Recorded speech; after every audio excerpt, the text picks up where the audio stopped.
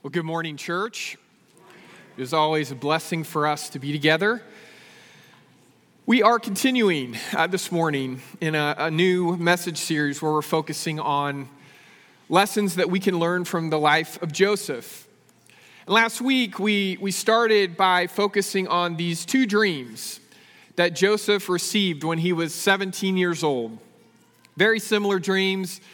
In the first, there are these different bushels of wheat, and they all bow down to him.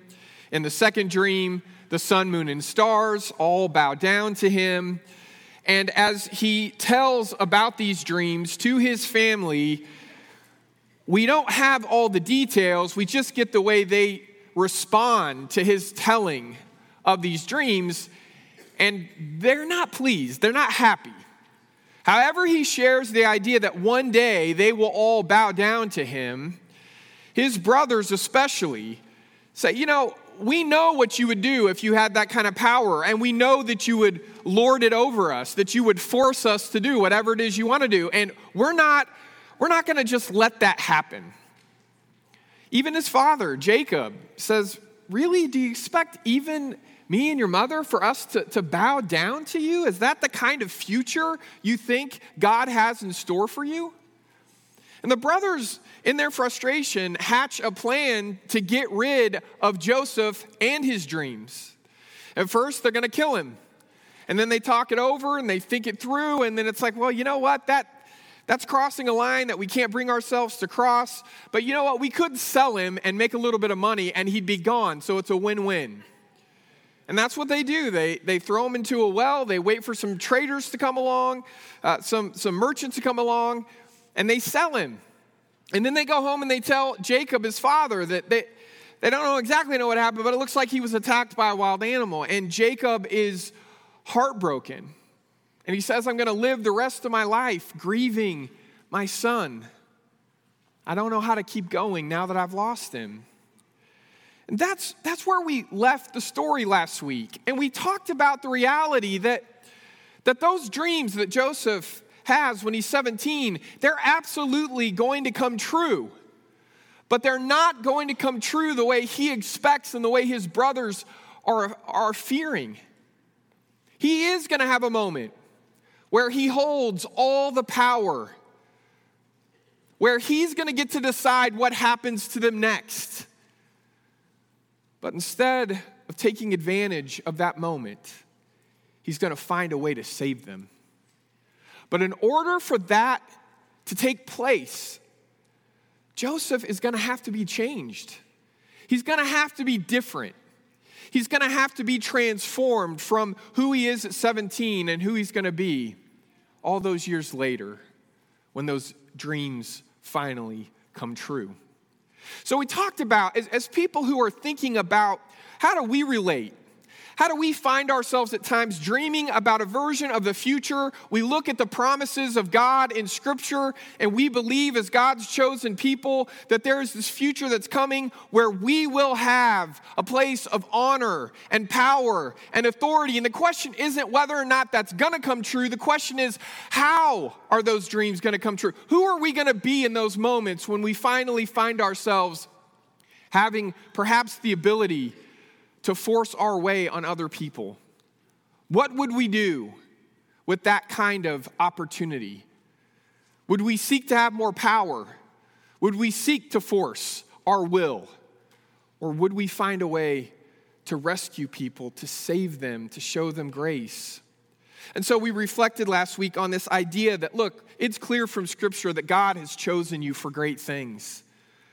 But don't waste that promise trying to prove that you're better than anyone else. Use that greatness to benefit everyone else.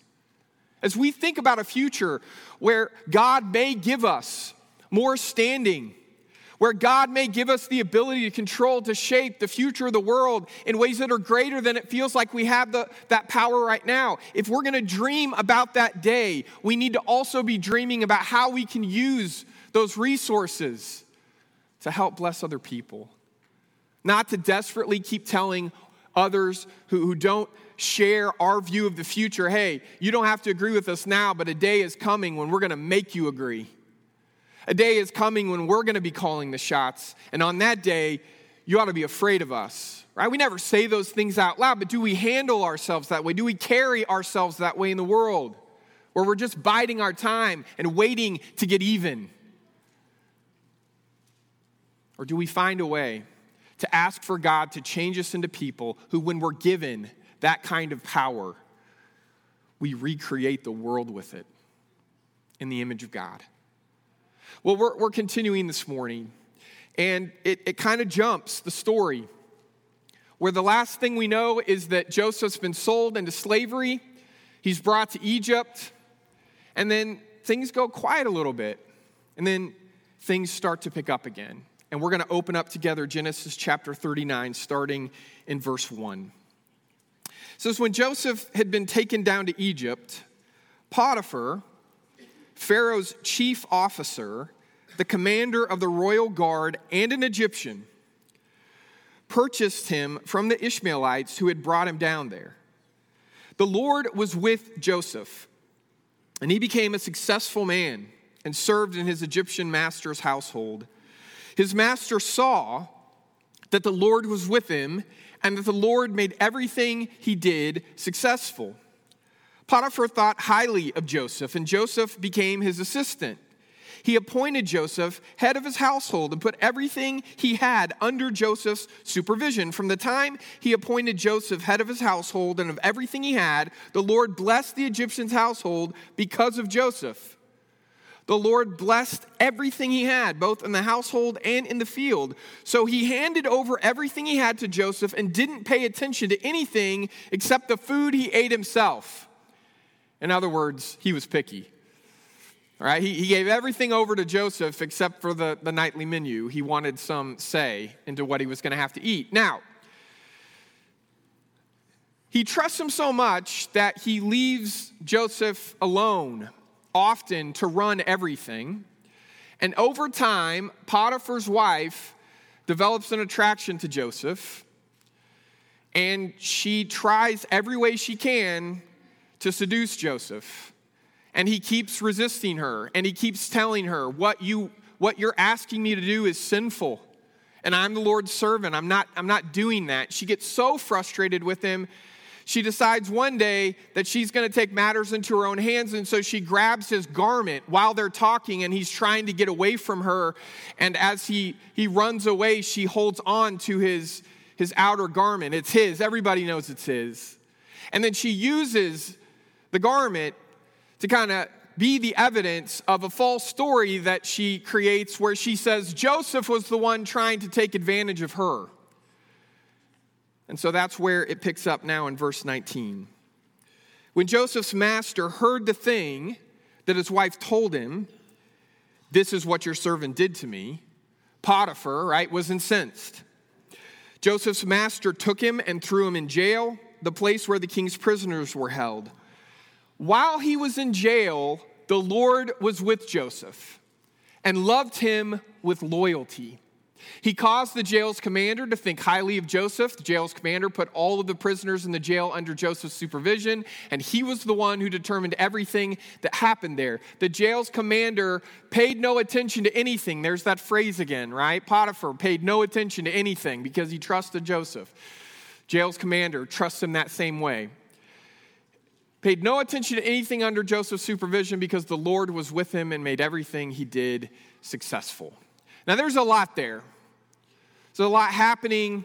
There's a lot that's difficult for us to get our heads wrapped around in terms of what it had to be like for Joseph to be sold into slavery, and then he's finding himself in this position with a powerful man in Egypt, and he's having success there, and then this woman betrays him and lies about him. He gets thrown into jail, and even when he's in jail, then God works through the situation to help him rise to the top and be someone who's trusted. And we have this phrase. It says, while he was in jail, the Lord was with him and loved him with loyalty. And what I want you to think about is how difficult God's loyalty to Joseph would have been for him to believe in while he was in that place. It's just such a strange verse. while he was in jail, the Lord was with him and loved him with loyalty. I think Joseph would say, could you love me in a way that got me out of jail? So what is this loving someone with loyalty? What's it about? Well, it's a very special word in the Old Testament. And we're all going to look at Hebrew for just a second this morning. It's the word chesed. Now, I'm not going to say it twice because I'm going to spit on everyone in the front row if I keep doing it. I'm not going to say it correctly twice. Chesed, right? It's this love of God. And there are times in the Old Testament where people manage to love one another with this same kind of love. But more often than not, when the Bible says that someone showed chesed, it's God. It is what we tend to call unconditional love. It's a love no matter what. It's a love that instills worth in the person being loved more than it comes across someone and just finds worth, right? It's a love that changes you into someone lovely. It's not a love that comes across you and thinks you're lovely, isn't attracted to that and says, okay, I find it easy to love you. No, this is love that you choose to show no matter what. It's translated in different ways throughout different kinds of Bibles, right? Sometimes it's God's loving kindness. Sometimes it's God's steadfast love. Whatever phrase you use, it's never powerful enough. It's never beautiful enough to really describe what it's like to be caught up in God's chesed. That's the word in Genesis 39:21 when it says, Joseph was in jail, but God was with him and loved him with loyalty. God loves Joseph with this steadfast loyalty. And here's the thing, it doesn't look like everything going smoothly for Joseph. It looks like success mixed with suffering. And who of us would choose that? I mean, all of us would choose God's steadfast loyalty looking like success. It's easy for us to think, it's great that Joseph, he's a slave, and yet he's so good at what he's doing that he becomes the highest slave. And then, it's great that, even though he's in jail, that he's trusted and he becomes the highest prisoner, but it's pretty tough when you have to use the word slave and prisoner. I think if we're honest, no matter what anybody else has told us, there's a part of us that wants God's steadfast love, God's unconditional love to always improve our condition. We want God to say, I love you, and because I love you, you're never going to have to suffer again. You're never going to be sad again. You're never going to have to go through anything difficult again. But we are never promised that version of life and being loved by God anywhere in Scripture. And here's the other thing that I think you and I have to wrestle with is as we try to talk about God and God's power and God's presence in the world, our words always fall short. They're always incomplete. And so whatever we say about God, there's more about God that we're not able to say, which means that everything is partial knowledge and partial truth. And partial knowledge, partial truth, at some point will mislead us. It can take us so far, but at some point we're going to realize, okay, it's not quite the truth and nothing but the truth. It's the truth the best way we can express it. And so when you hear Christian people talking about God's power and the way God uses God's power in the life of the world, when someone goes through something that's difficult, often someone will say to them to try to comfort them, God is in control. But it doesn't seem like in Genesis 39 that God, who could absolutely be in control, is controlling actively everything that's happening to Joseph. Every bad thing that happens to Joseph comes at someone else's hands.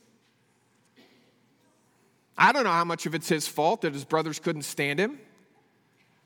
But they're the ones who decide to throw him in a pit and sell him into slavery. And it's Potiphar's wife that ends up deciding she can't deal with the situation of this slave of hers turning her advances down. It's ordinary, everyday, run-of-the-mill people who Joseph has to deal with in his life, who are making selfish choices that end up hurting him and putting him in a place he never wanted to go. It does not say that God is the one who put Joseph in slavery. It does not say God is the one who put Joseph in prison. And so when we say things like God is in control, I think what we're really trying to say is God has more power than you can possibly imagine. And even when you're in a bad situation, God can do something to change it. But we've got to be careful to act like when we're talking to one another that every single thing that's happened in your life is directly caused by God. Now, again, if that's the way God wanted things to go, that's exactly how they could go. It's just that when we read stories in the Bible, there's this space, there's limits that God has placed on himself to let us make choices. And sometimes those choices bless other people, and other times those choices destroy other people's lives. And we should never say anything, even when we're trying to comfort somebody, that might lead someone to think that God is the one doing that to them. That God is the one inflicting that pain on them. Now listen, I realize that even if we clarify this, we've still got to wrestle with, but why didn't God stop it?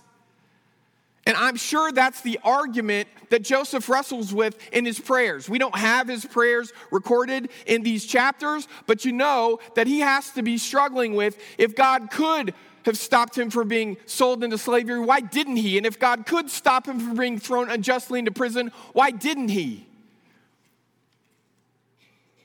But it's because God's steadfast loyalty is God's. God gets to choose what shape that love takes. And while we would say to God, if you love me, you'd never let anything hard, difficult, challenging happen to me ever again, I think part of what God's trying to tell us is, I have a plan for your life. I want you to be more and more like me. I want you to be more and more like my son. And there's some things that are going to happen to you that are difficult, that I'm going to let happen to you so that you can be more like my son. We've got to wrestle with the disappointment and the frustration that could cause. We've got to admit when we're all stuck in those places at different times, and sometimes we're all stuck in those places together. But the reality is when you and I decide that God's love for us can only take one shape and it's a perfect, smooth, flawless life from here on out, we are setting ourselves up to have a crisis of faith where we accuse God of not keeping promises he never made. We don't get to choose what God's steadfast loyalty looks like in our life, but it's always there. God is always with us. We have to search to see the evidence. Do you notice how the storyteller here in Genesis 39 keeps pointing out that it's visible, the shape of God's hesed, right? The shape of God's steadfast loyalty to Joseph. It looks like success in situations that are filled with suffering. If God weren't in the story, it would just be suffering. But God is working through situations and lifting Joseph up. And this story is not over yet. It's far from over. And all of these things are going to matter. But in order for those dreams that Joseph had about all these bushels of wheat bowing down to him and the sun, moon, and stars bowing down to him, if he's going to be a faithful, Christ-like steward of those dreams one day in the future, he's going to have to go through some chapters in his life that he would have never chosen for himself. And those chapters are going to be difficult and hard, but they're going to grow him and they're going to change him. They're going to break his heart in ways that make his heart more tender to other people who have broken hearts. If God's love for us is intended to help us become more and more like his Son, then there's going to be some weeks in our life that feel like the last week of Jesus' life. Jesus couldn't be who he was and who he is without being willing to suffer so he could save us. I would love it if God's steadfast loyalty to me meant that I had only good experiences from here on out. But the truth is, just like Joseph's life, where it's success mixed with sorrow and suffering, brothers and sisters, you and I are going to have good mixed with bad.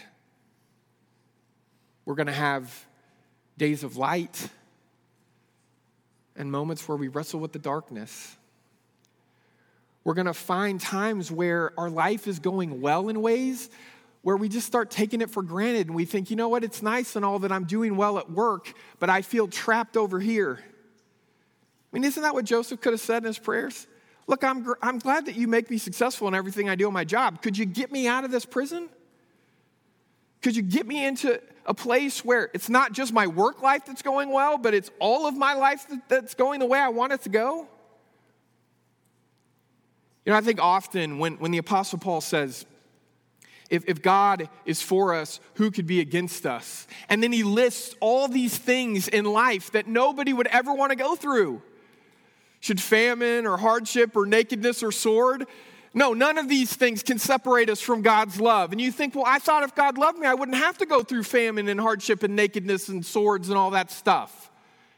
No. God's love carries us through.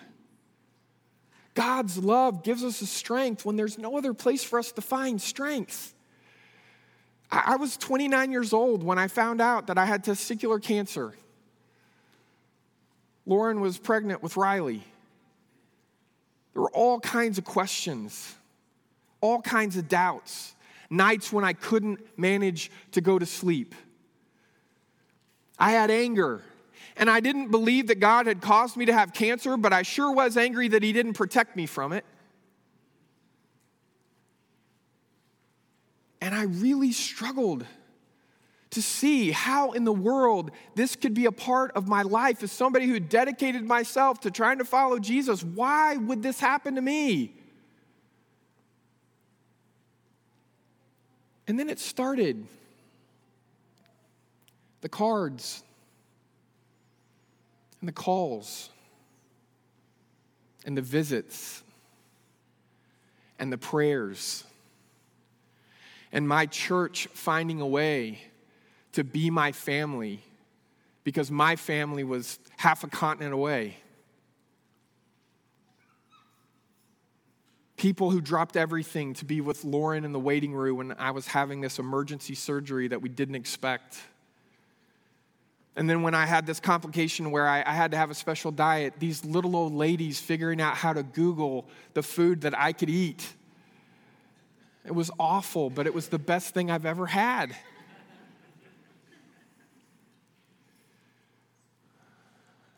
I don't think God caused my cancer, but I'm convinced God caused all of that goodness to happen in the midst of it.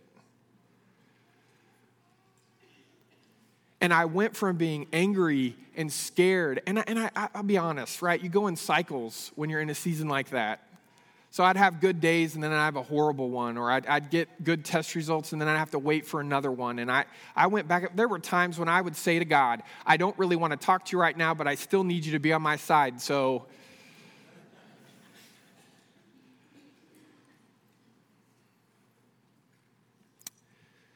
I don't know what it is for you. I don't know when you've gone through something where you feel like it's not so much that you think God caused it, but God let you have to go through it, and your heart is filled with questions, and you wrestle with doubts and frustration, and you try to understand what is your plan for my life. You don't have to wonder what God's plan is for your life. God wants you to be more and more like his Son. That's his plan for your life. It involves suffering. And I'm sorry, but I love you too much not to tell you the truth. As far as I understand it, it involves suffering. But may we never get to the point where we take the suffering in our lives and decide that God is letting us down, that God has abandoned us, that God isn't already working to take those beautiful pieces of your life that he didn't break, but he's still going to be able to create a beautiful mosaic afterwards anyway. But God doesn't cause all the pain that happens in your life, but he doesn't waste any of the pain that happens to you either. But in order for that to really take place, you and I have to be willing partners to say, look, I feel like I'm trapped, right? I feel spiritually like I'm enslaved, or I feel like in my life I'm stuck, I'm in prison. Find me here. Reach me here. Help me. Shape me. Show me the good in my life that I'm not seeing because I'm so focused on the things that are going wrong. Send me someone to be a living example, reminder of your steadfast loyalty to me. Even if that person can't rescue me immediately, send someone to me to help me know that you're with me in the midst of this storm. And brothers and sisters, when church is at its best, that's who we are to one another. It's who we are for one another. That even if I can't get you out of your slavery or your imprisonment, I can join you there. And I can remind you that there's not just bad, there's good, and there's not just difficult. There's the weight of that difficulty being lifted, and you're carried somehow through the things you never choose to go through. God walks with you through the valley of the shadow of death. And on the other side, you're more like him. We're more like him. And even though I wish there was a way to get there that was perfect and smooth and exactly what I want, it's worth it. We're going to sing together now, and as we do, I hope that you can look at your life in this coming week and face the truth of the good and the not so good, the things that you're thankful for already and the things that you just don't know how to accept, the things that you're wrestling with, and ask God to remind you, ask God to show you that he is with you and he loves you with loyalty and he will never leave. Let's stand together and sing.